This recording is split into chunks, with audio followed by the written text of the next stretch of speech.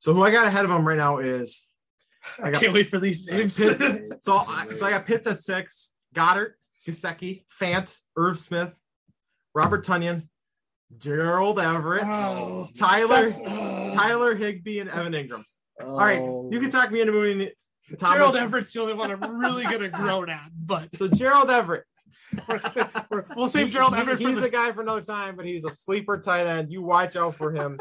He will be a beast this year. Pete Carroll called him the fanciest tight end he's ever worked with. Don't know what that means, but it's good. So that's where I stand on Gerald Everett.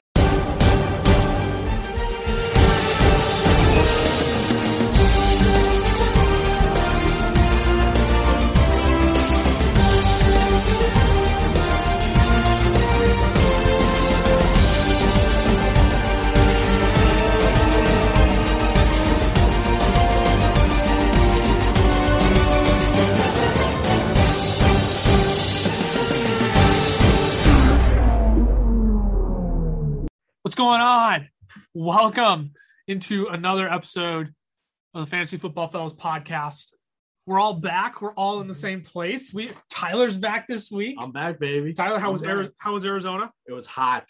It was hot, but it was a lot of fun and much needed. So I just like these takes coming up. Oh, nice. I love it. Cameron, how are you doing today? I'm doing all right. You know, just like last week, it's just a Tuesday. So, you know, we're just kind of every day it comes. I'm excited for the nighttime, but the days are long. So I feel that. We got to come up with a hashtag for Tuesdays. You know what I'm saying? Hashtag worst day of the week. That's my hot take this week. Put it on a t-shirt. Put it on a t-shirt. I love it. Well, let's just jump into it right away. Tyler's back. So that means we got Hot Take Ty back with us. We're going to be cruising through the NFC East this week. We're going to start with the New York Giants and the Washington football team today. So based on those two teams, Tyler, what's Hot Take Ty got to say this week? Oh, well, first I got to say, we asked about Arizona and stuff, but I have to officially say it's a pleasure to bring you another hot take this week, ladies and gentlemen. My hot take this week is about Washington football team wide receiver Curtis Samuel. And I don't think many people are aware of where he finished last year. He finished wide receiver 24. In a crowded wide receiver room as well. In a very crowded wide receiver room.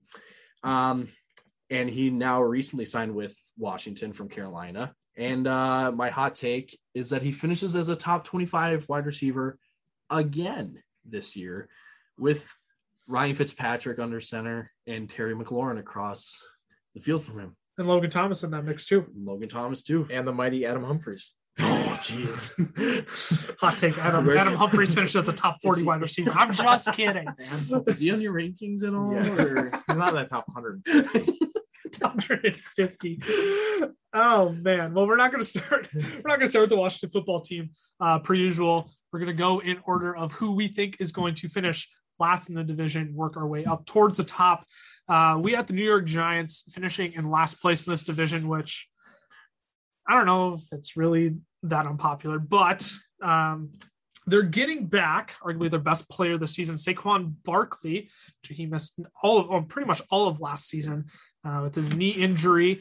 He's pretty much back to consensus first round. We all have him in the top 7. Tyler, you have him at running back 7, Cameron running back 5. I have him at running back 6. Tyler, how certain are we that Saquon returns to top 5 running back, let alone top 10 running back status this year? I think it's a guarantee that it's a top 10 return.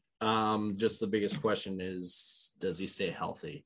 And I think I want to think that it all goes right for him this year, that he doesn't pick up an injury, because I think the 1 year that he was fully healthy, he finished as running back 1. Yep. So he's shown that he's, one of, if not the most physically gifted and dynamic running backs in the league. Yeah.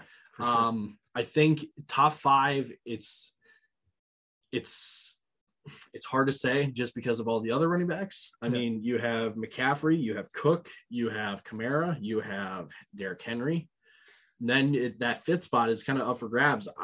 You could throw in Saquon, you could throw in Ezekiel Elliott, you could throw in Nick Chubb. I see Jonathan Taylor go that high. Jonathan Taylor's going that high too. So that fifth spot is really up for grabs for sure. It wouldn't surprise me if he takes that fifth spot, but top 10 for sure. Top 5 is a bit of a question mark for me.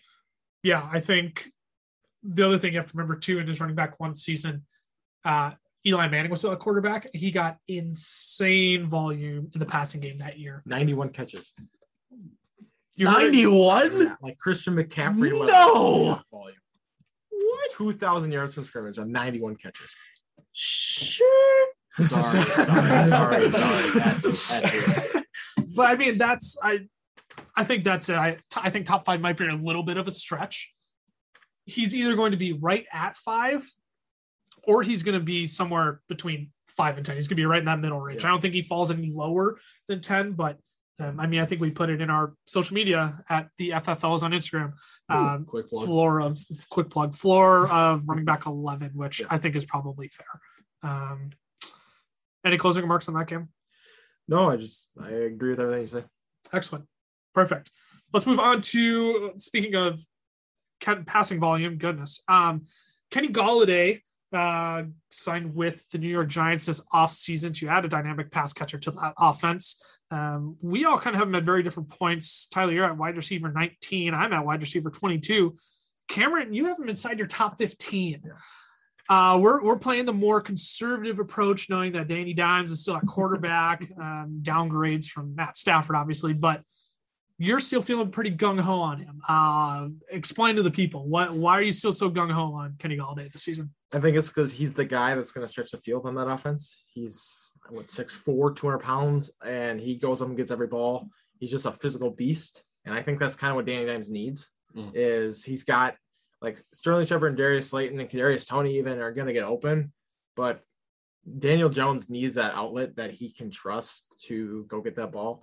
And that was supposed to be Evan Ingram last year, but Evan Ingram just has not panned out. Like, he's a great athlete. He's like Chris Herndon. I'm just kidding. But I mean, he's the Chris Herndon who gets playing time. That's what he is.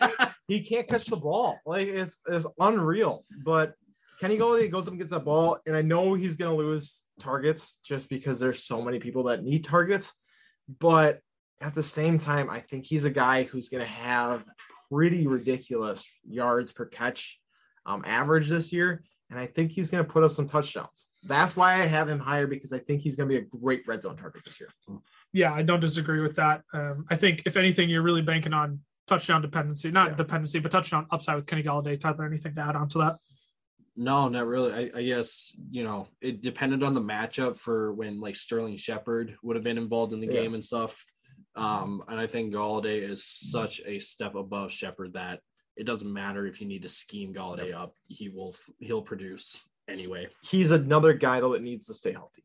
Yeah. Yes. And that's when he becomes fantasy relevant. Because last year he finished as like wide receiver 105, but it's because he missed 13 games or whatever. So, he missed the rest of the season after I acquired him and thought I perfected my team. But anyways.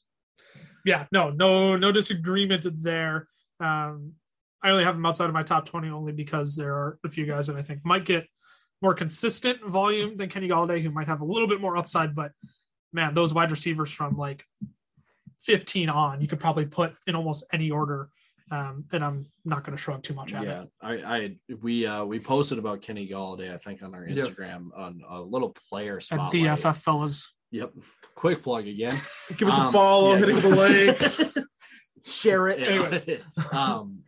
That basically Golladay should fit comfortably as your wide receiver 2 on your team. Mm-hmm. And if you can get him as your flex, that is a home run of a flex. Yeah. So his ADP is like 60 right now. So he's going in that end of 4th, beginning of 5th range, which is really good for a guy that could be your wide receiver 2. Yeah, sure. I think a lot of people are drafting him more so closer to his floor than closer to his ceiling, which I don't think is a bad spot to try and acquire Kenny Golladay. Which I will admit, that's where I have him ranked, is closer to his ceiling. Yes, but that's how these rankings work. Some guys you're going to have closer to the ceiling just based on other guys around him. Other guys you're going to have closer to their floor. Yes. That's just how this all works. So let's go on to the guy who's going to be passing Kenny Golladay and hopefully Saquon Barkley to get close to 70 receptions this season in football.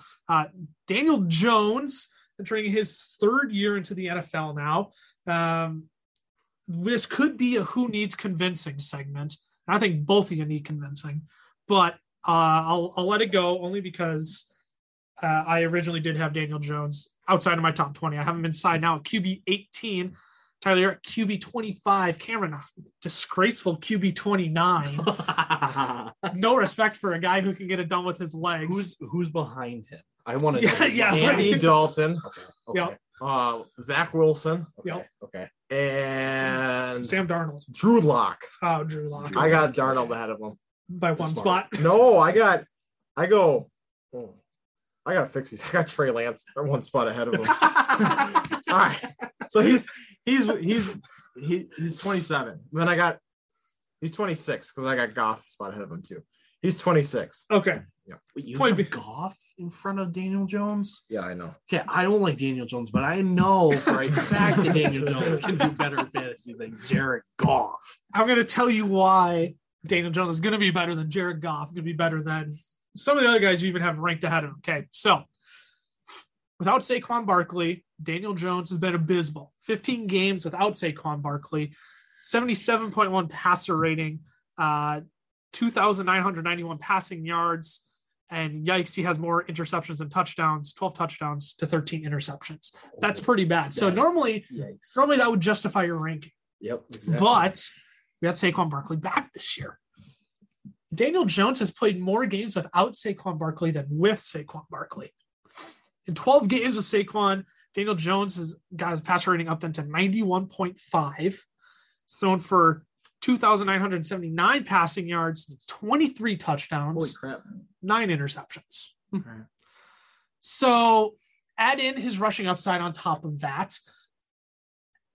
Look, Daniel Jones isn't going to be the guy you come out of your draft and he's not going to be the show and tell of your team. He's not going to go out and win you your league. I mean, I'm not going to say he might this year because that's just going to dig myself into a hole I don't want to try and dig myself out of. But I think the upside is there with Daniel Jones, where you're definitely not drafting him as your quarterback one. But if you're a person who likes to take 2 quarterbacks, if you have a guy top 4 or 5 quarterbacks, and you're looking for just a flyer to try and hit a home run on in the late rounds, Daniel Jones might be a good guy to see how he pans out. Only because he can get it done with his legs. He might stumble before he gets to the end zone, but he's a guy with Saquon. He gets it done. We forget he was knocking on the door, if not a top 10 quarterback when Saquon Barkley was healthy in 2018, had that insane upside, had that ready to break out season during his rookie year where he also surprised us. I don't know. I like Daniel Jones. Don't come out of your draft with him as your starter, but I think there's definitely a reason to have hope now that Saquon Barkley is back this year. Fine, I'll move him up to 24. That's okay. I won't draft him, but I'll move him to 24. That he's also in that range of quarterbacks from like 18 to 25, where you just don't know what to do with them because, I'd even say 16 to 25, where all those guys you can talk up for different reasons, and you could probably justify them. They're all quarterbacks you're not going to take as your QB1 is my point. Yeah. But if you want to take a flyer on a quarterback, I think Daniel Jones, in my opinion, should be more towards the top of your list than not. Yeah, I think at this current moment, all that I see with Daniel Jones is just quarterback 2, right? Like that's all I think, that's all I see. So I think it would be, he might sneak into that, like, your starters on a bye, and Daniel Jones has spot start. Yeah, the spot start, and he's got the really good matchup against like the 31st ranked defense or something. The Cowboys. Yeah, Cowboys.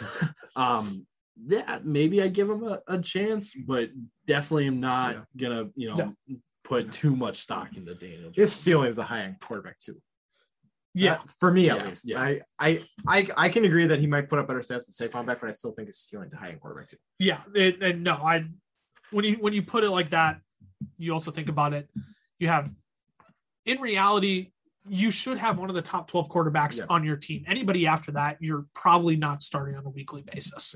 And that list probably ends at Jalen. Well, it ends at Jalen Hurts for me. But even once you start to get to that quarterback 12 range, the Matthew Stafford's, I'm trying to think of who else we have that high. Cousins, Hurts. We got some Matthew Stafford, some Joe Burrow, Matt Ryan. Yep. And those are all guys that I'm not excited to start on my team. So, once you hit that quarterback 10, it starts to get pretty thin. So, we've already go ahead. Wrap it up, Tyler. So, just looking at his contract, he's going into his third year of his contract. So, I remember when the draft was coming around, right? The big talk was, okay, you went out and signed Kenny Golladay, you signed Kyle Rudolph, you drafted Kadarius Toney. This is a make or break year.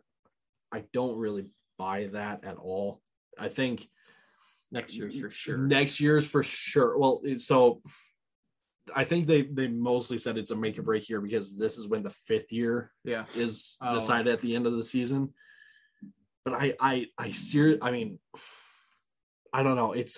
It would be hard for me to say that he won't do better than he has in the past with all that he has available now. I feel like there's only a certain amount of quarterbacks that don't do better with what Daniel Jones has now, right? Like, so I would say don't be like, if you're looking for a quarterback too, don't be hesitant to take Daniel Jones, right? Just because you don't read into the headlines too much. That's all I'm trying to say. Yeah. Worst case scenario, you drop him and you pick up a different quarterback. You pick up the breakout running back that has gone off for the first 3 weeks. Right. No one's going to say, they're only going to say, what were you thinking if you take Daniel Jones as your QB1? Yeah. That's the only time they'll say that. Yeah. So don't feel like you have to pass on him when you're like, shoot, man, Baker Mayfield is sorry, I shouldn't have said that. Don't put Baker in the same sentence as Daniel Jones right now. Maybe, like Ryan Fitzpatrick. Sure. Someone like that where you're like, who do I take? Take Daniel Jones. Yeah. I'm still taking Fitzpatrick. Wow. Well, that's a good transition then, because the second team we're talking about then is the Washington football team, and Ryan Fitzpatrick is heading up that offense now. Gunslinging Ryan Fitzpatrick. Tyler, you got him at QB 24. Cameron at QB 23. I have him at QB 21, slightly ahead of both of you. But Cameron, you said you're taking Daniel Jones ahead of Ryan Fitz? No, did you say? I'm taking Fitzpatrick ahead of Jones. All right, now explain your logic for that then. Why? Fitzpatrick is a guy who can throw the deep ball, and he's going to put up points. He's going to put up points kind of like Jameis Winston did Tampa Bay in his last season, because he's just going to go out there and sling the ball. I mean, the dude is, 37 now or something like that? He's old. Yeah. And he's been on so many teams where he's at the point where he's like, I'm just going to go out there and play football. And you saw that last year in Miami whenever he was in for Tua. I mean, he was just out there chucking bombs. Mm-hmm. And he throws the ball all around the field. He makes good reads. There's a reason he's been in the NFL this long. It's a reason why teams still use him as a starting quarterback. He's a serviceable starting quarterback who can throw the ball. And so I think he's going to put up fantasy points. I honestly think he's better for the rest of the football team players than he is for your own fantasy team. Does that make sense? Yeah. Like he inflates all of their rankings compared to his own. Except for 2 guys, but we'll get to that later. Anyways, I 100% agree. I almost wonder if having him outside of the top 20 is a mistake, but only because he's going to be slinging the ball to the likes of Terry McLaurin. Now they have Curtis Samuel there, who Tyler, I'll let you take the Curtis Samuel topic when we get there, but he's got great targets there now. And Logan Thomas is still there. He's got a dynamic running back in Antonio Gibson. I mean, he's got the weapons to make it happen. So maybe he does start slinging around and he's inside the top 20. I don't know. But again, not a guy you want to walk out of your draft with and flex that he's your QB1. No. Because I guarantee someone else in your league probably has Kyler Murray and Russell Wilson then on their roster, and that's not what you want. No. Well, let's move on to some of the pass catchers then, since we kind of started dipping into the wide receivers a little bit. Terry McLaurin, everyone thought he was going to have a breakout season last year, ended up missing quite a few games. Everyone's looking for him to bounce back this year. Like you said, Cameron, one of the guys whose value is likely impacted positively by the addition of Ryan Fitzpatrick. We all have him inside our top 15. We're all within one spot of each other. Tyler at 14, Cameron at 13, myself at 12. Tyler, what are your thoughts on Terry McLaurin? Is there any chance he breaks into that top 10 this year? And is there any chance he falls out of the top 15? I think he has a better chance of going into the top 10 than he does falling out of top 15. Okay. I think he fits perfectly into that like 11 to 14 range because I think we all have the same receivers 1 through 10, I think, with like Devontae, Tyreek, Diggs, DeAndre Hopkins, Slant Boy, Mike Thomas, Slant Boy, you heard me right. Keenan Allen, DK Metcalf, Calvin Ridley, Justin Jefferson. Then it's really between, like Allen Robinson, Amari Cooper, AJ Brown for that 10 spot. Yep. So I can understand like right now saying, he doesn't really crack the top 10, but I think McLaurin's in the best situation in all 3 years that he's been in Washington, right? Where 100%. He's got a quarterback that realizes if you've got a top target, throw the ball their way. Don't don't try too much to disperse the ball. Go to your guys that you trust the most, and those are always going to be your top pass catchers. So, like I said, I think he has a better chance of going top 10 than he does falling out of the 15. But I also can see both happening. Yeah, sure. So, yeah, I know we were discussing earlier. McLaurin's kind of one of those guys where you can't force him into the top 10, but you definitely can't drop him outside of your top 15. Yeah. It's just so tough with a lot of those guys in that area to bump them higher. But you look at the guys after, and it's really tough to bump them any lower. Any last thoughts before we move on, Cameron? I think he stays in the top 15 no matter where he's at. I think he gets up in that top 10 if he can put eight touchdowns or more on the board. I think that's where it kind of comes in, is if he can get good touchdown production, he can definitely be a top 10 guy, but he's had 7 touchdowns 2 years ago and 4 this last year. So he needs touchdowns to be a top 10 guy, but if he gets those, then he definitely can. Sure. Absolutely. I don't disagree with any of that. Let's move on to the other guy across the field from him, Curtis Samuel. I should have come to Cameron for the last question because I told Tyler he could just take away the Curtis Samuel segment since he had the hot take of Curtis Samuel. We all have him mid to low. Well, Cameron and I have him late 30s. Cameron has him at wide receiver 37. I have him at wide receiver 38. Tyler's got him at wide receiver 28. And I feel like that somewhat adds into the hot take. So Tyler, go ahead. Give us all the numbers and reasoning for why Curtis Samuel is inside your top 30. It would be my pleasure. So last year, Curtis Samuel was a member of the Carolina Panthers with a wide receiver room that included Robbie Anderson and DJ Moore. You could even throw Mike Davis in there too, just because Teddy was not throwing the ball downfield, so they needed to utilize anything, right? So Curtis Samuel was not drafted a whole lot coming out of the fantasy drafts and stuff, but he soon became one of the hottest waiver wire pickups, solely because he finished wide receiver 10 after week 7. So week 7 to week 17. Yep, was wide receiver 10. Wow. Yep, and before that he was, let me check my notes, wide receiver 67. Yep. So that jump from 67 to 10 gives me some sort of optimism, and then made me want to check in on the stats and see what actually took place with Samuel. And the numbers are astounding. So I'm just going to run through the total fantasy points from week 7 on. Go for it. 16.8, 21.1, 26.5. Then he dipped down to 3.8, 21 the following week, 12.2, 15.8, 8.2, 20.6, and 18.8. Now, yes, the numbers that'll stick out are the 3.8 and the 8.2 or whatever. Name one wide receiver I mean, you could give me a wide receiver. Devontae Adams.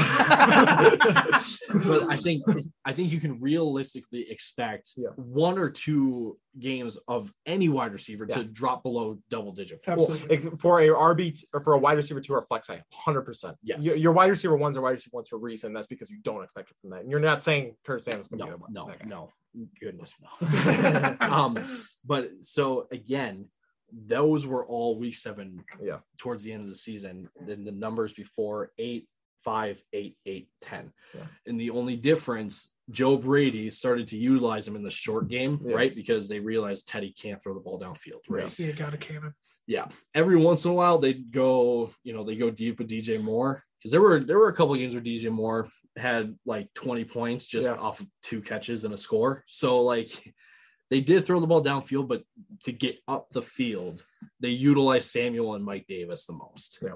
And I think going to Washington now, Curtis Samuel is again the third guy in line for targets behind McLaurin and Logan Thomas. Yeah.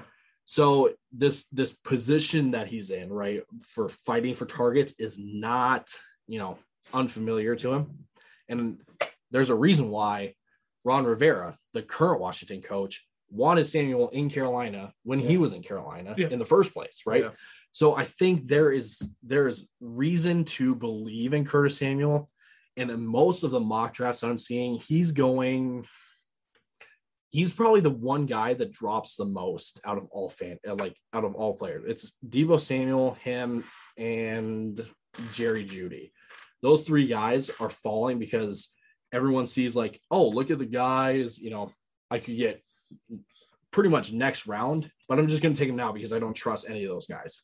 There's one player you trust. It's Curtis Samuel, right? Yeah. He knows how to utilize a short game. And I think, what a combination that would be. You can run the ball with Antonio Gibson. You can go short with Curtis Samuel, get the defense to come forward, and then you hit a bomb to Terry McLaurin deep. Yeah. Oh, get out of here. So I think, like Lucas said, Curtis Samuel, wide receiver 28, I believe at least, is, achievable. Yeah, it's achievable and it's justified. Yeah. And I think my hot take of being a top 25 wide receiver isn't that hot, but I know some people will just because it's not a familiar name. I think the only negatives for him is that Fitzpatrick is the guy who throws it down the field, and they're trying to use Gibson like that McCaffrey. Yep. And so Gibson might eat up some of those targets, but the numbers that you're throwing out are just ridiculous. So I was going to say that I was going to come at you hard, but you throw out those numbers and it's kind of like, it's almost irrefutable. It is. So, I mean, I think Curtis Samuel's a guy who could be underdrafted right now. He's a guy where if he's still on the board and you're looking at your wide receiver 3, wide receiver 4, instead of reaching for a running back, because everyone wants to panic for running backs once you get to those later rounds because they're just getting so depleted, don't miss an opportunity to probably take Curtis Samuel and don't shy away. Don't be the person that lets him fall too far. And when you think, oh, I'm getting this guy to steal, someone swoops in right before you. Like take Curtis Samuel at his value right now. And I will say too, one of the biggest talking points as to why Curtis Samuel won't produce like he did last year is because Curtis Samuel was involved in the running game. I'm just going to say this. He only scored 2 times rushing, which that's about the most that you see out of any wide receiver in terms of rushing. Yep. But the most yards he ever had in a game was 52, but that was off of, 9 carries or something. Yeah. So he was not as active as people like to think that he was. It was more so just a simple, reverse play and whatever. So if you hear someone say, well, he won't have the running game to help him out this year, don't buy it. The 2 games that he scored, 16 and 21 points, you take 6 off of those, that's still 10 and 15. That's still a flex worthy score. Yep. So don't buy any of the running game is going to hurt him. No, it won't. All right. We spent a lot of time on Curtis Samuel, probably to talk you into moving him up about 5 spots of where you want to draft him, but hey, it's worth it. Yes, sir. Let's move on to, we're going to have to clip through these players a little bit more quickly. Let's move on to Logan Thomas first. Let's talk about the other pass catcher. Tyler, you have him highest at tight end 6. I've been a tight end 10, and I thought I had him pretty low. And then I looked at Cameron's rankings, the master of tight end rankings over here. Cameron has him at tight end 15. I just want to, Cameron, I know you're the guy who's kind of like, look, if it's not the top 5 guys, I don't want them. You'd rather take a flyer on a guy, in the later rounds. But I feel like Logan Thomas having him that low is a little bit disrespectful, but give me your thoughts on having Logan Thomas almost outside of your top 15. No, for sure. I like Logan Thomas. I didn't actually realize I was moving him that low when I did. The thing is that I like everybody else I have in front of him more. So it's not that I think that he's going to have that bad of a season. I just actually think that that the guys ahead of him are going to have a better season. Now that also means I think that 9 through 16 could be within 4 fantasy points this whole season. So it's not like me moving him that far back is not me going, he's unplayable. Like if I ended up with Logan Thomas as my tight end, I would not be upset. You know what I mean? I just think that there's so many other options this year. And so I'm just, that was my reasoning behind it. And Logan Thomas has definitely shown flashes. He just hasn't given me anything, but I'm solidifying him as a top 8 guy. So who I got ahead of him right now is I can't wait for these names. So I got Pitts at 6, Goddard, Gesicki, Fant, Irv Smith, Robert Tonyan, Gerald Everett, Tyler Higbee, and Evan Ingram. All right, you can talk me into moving Thomas. Gerald Everett's the only one I'm really going to groan at. But so Gerald Everett. We'll save Gerald Everett. He's a guy for another time, but he's a sleeper tight end. You watch out for him. He will be a beast this year. Pete Carroll called him the fanciest tight end he's ever worked with. Don't know what that means, but it's good. So that's where I stand on Gerald Everett. And that is the reason I have Logan Thomas so small. He'll still get red zone targets because he's a tight end. I just think that so many other options in that offense, I think he's going to see some regression. I'll back up your thoughts on Logan Thomas, not to the point where I'm going to drop him to 15, but Ryan Fitzpatrick, not notorious for throwing to tight ends. Mike Gesicki's the most recent one, and that was pretty much last season when he and Tua were basically like flipping every other game. You're right, exactly. You're right. And that was Gesicki's highest finish. So for sure. Doesn't have the repertoire of throwing to tight ends. Games where Antonio Gibson was also in the game with Logan Thomas. Logan Thomas only averaged 34 receiving yards a game. So that's not super favorable. Granted, if it's 4 for 34 at 7 fantasy points, which is more than 75% of the tight ends I'll probably give you, but it's true. Regardless, just the guys I like ahead of him too. Gesicki, Fant, and Pitts. I don't even remember who else I have there, but ended up 5 through, I'll say 7 through 10 is almost personal preference in our opinion. Yep. But I don't disagree. I'm not super big on Logan Thomas this year. I was at one point, but I think with Fitzpatrick there and having a full repertoire of weapons, I think Logan Thomas does see more regression than people probably want to admit this year.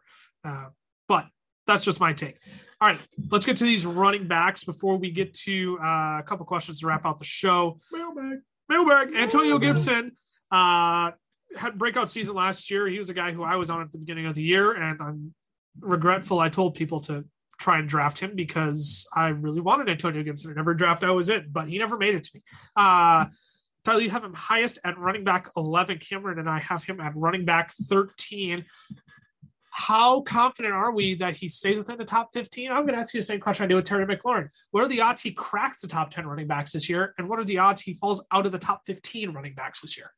So based off of my ranking at running back 11, I think it's pretty good that he cracks the top 10 just because there's literally no statistical reason. It's literally just that there are some injury prone running backs in front of him that they could get injured. They're out for the season. So hello, top 10 for Antonio Gibson. Yep. So I think Gibson could break that low. I don't want to say lower tier, but I think he's at the bottom of that running back 1 bucket, I guess. Yeah. He's sniffing it for running back 2. He's definitely. Yep. So I think Yeah, I think there's a good chance he cracks top 10, and especially because Ron Rivera also likes to have that running game option available in case his quarterback can't deliver a good ball. So, yeah, top 10 I think is a guarantee. I don't really see him going any lower than like 16, 17. Then you start getting to the Josh Jacobs, J.K. Dobbins, Yeah. Chris Carson range where, golly, if he falls behind J.K. Dobbins and Antonio Gibson, J.K. Dobbins and Josh Jacobs, who are run only. Pretty much almost locked into timeshares as well with their other running backs there, I'd be absolutely shocked. Yep. So don't disagree with you there. I've also heard hot takes of people saying Antonio Gibson could finish as a top scoring running back in fantasy. That's a hot take for a reason. We don't think that's actually going to happen. That's a very hot take. But I mean, hey, it was only last season that Ron Rivera said he sees Christian McCaffrey-esque qualities in Antonio Gibson. Ron Rivera was a coach when Christian McCaffrey started to have his breakout seasons. I'm not going to put it past Antonio Gibson to crack the top 10.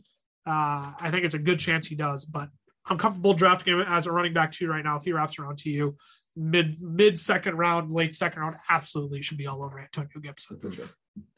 Last running back who kind of had who put up noticeable numbers in Washington last season. J.D. McKissick, last guy we'll cover.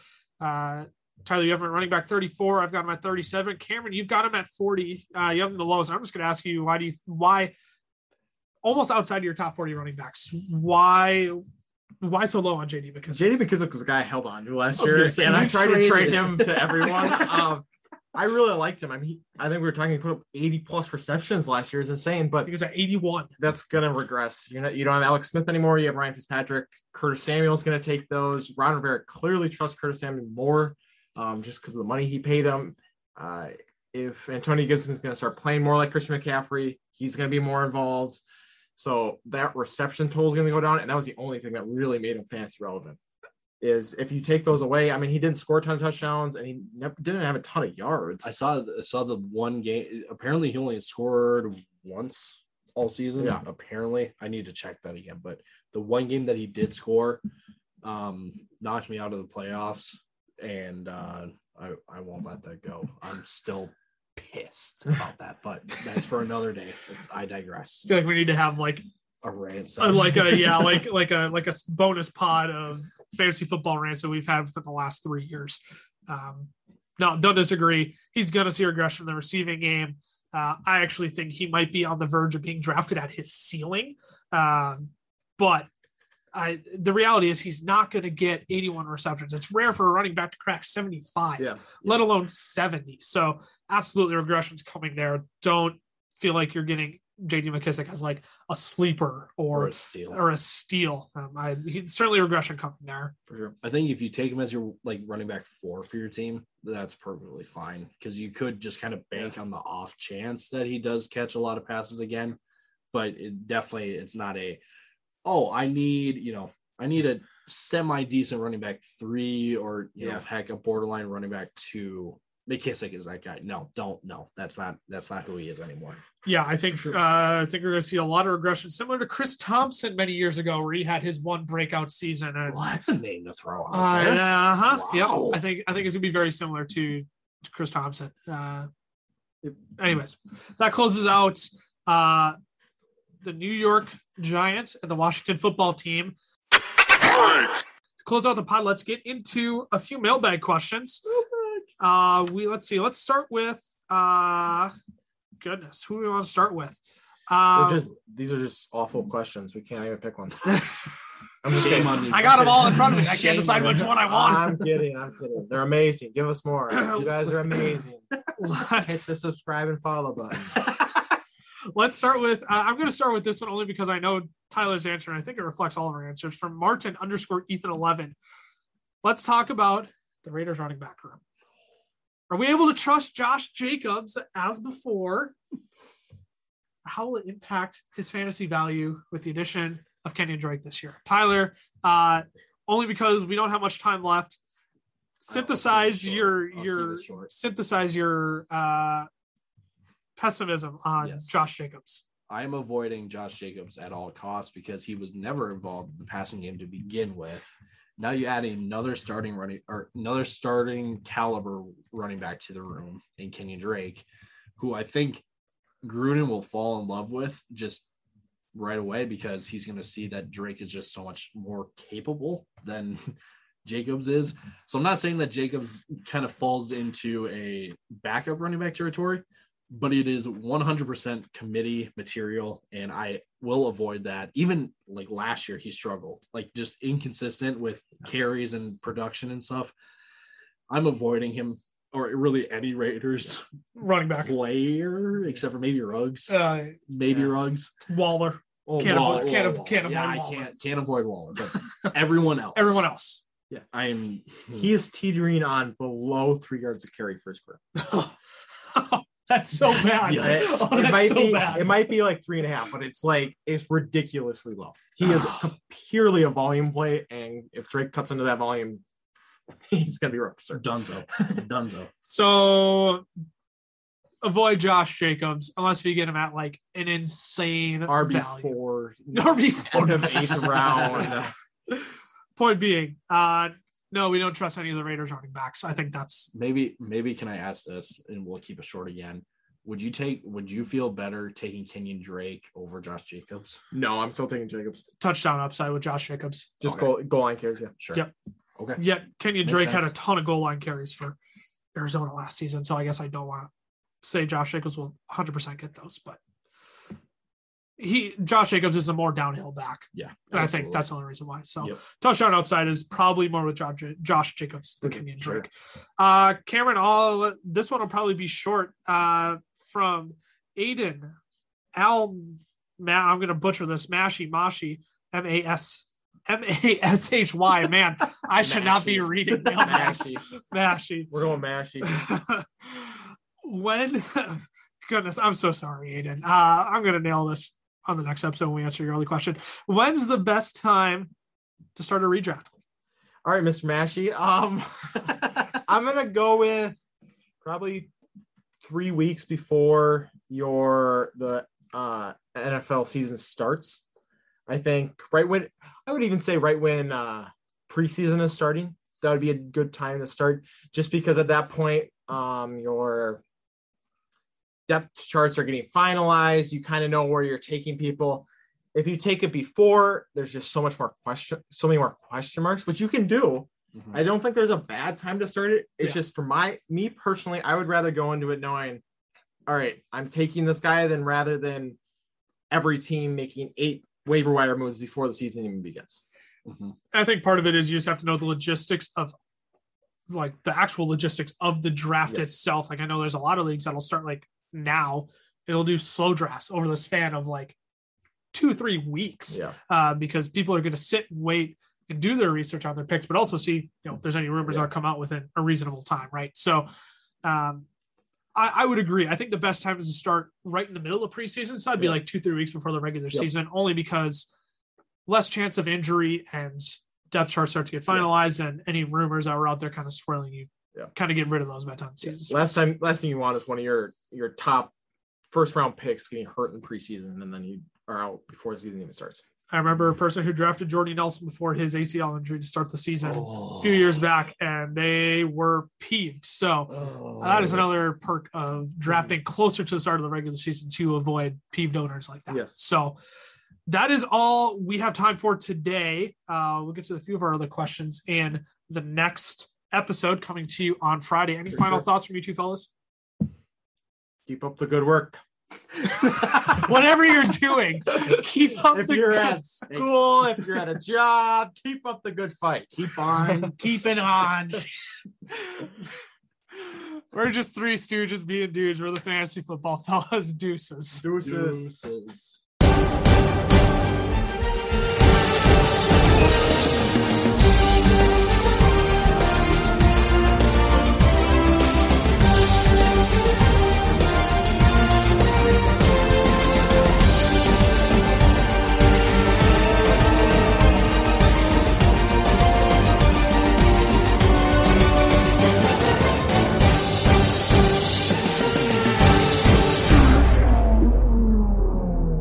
Thanks again for tuning into the Fantasy Football Fellas podcast today.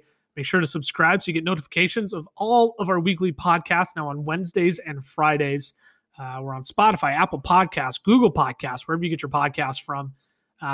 Make sure to subscribe, turn on those notifications. You can do the same for our social media. FF Fellas on Twitter, the FF Fellas on Instagram. Hey, we're on YouTube if you want to see us video record these podcasts. Fantasy Football Fellas there. Same thing on Facebook and TikTok, Fantasy Football Fellas. If you want even more insight, see any of our rankings, head on over to fantasyfootballfellas.com. I got all sorts of rankings there. You can see our first mock draft that we did a few weeks ago. All sorts of different exciting content there we have for you as well. Three Stooges, just being dudes. Deuces.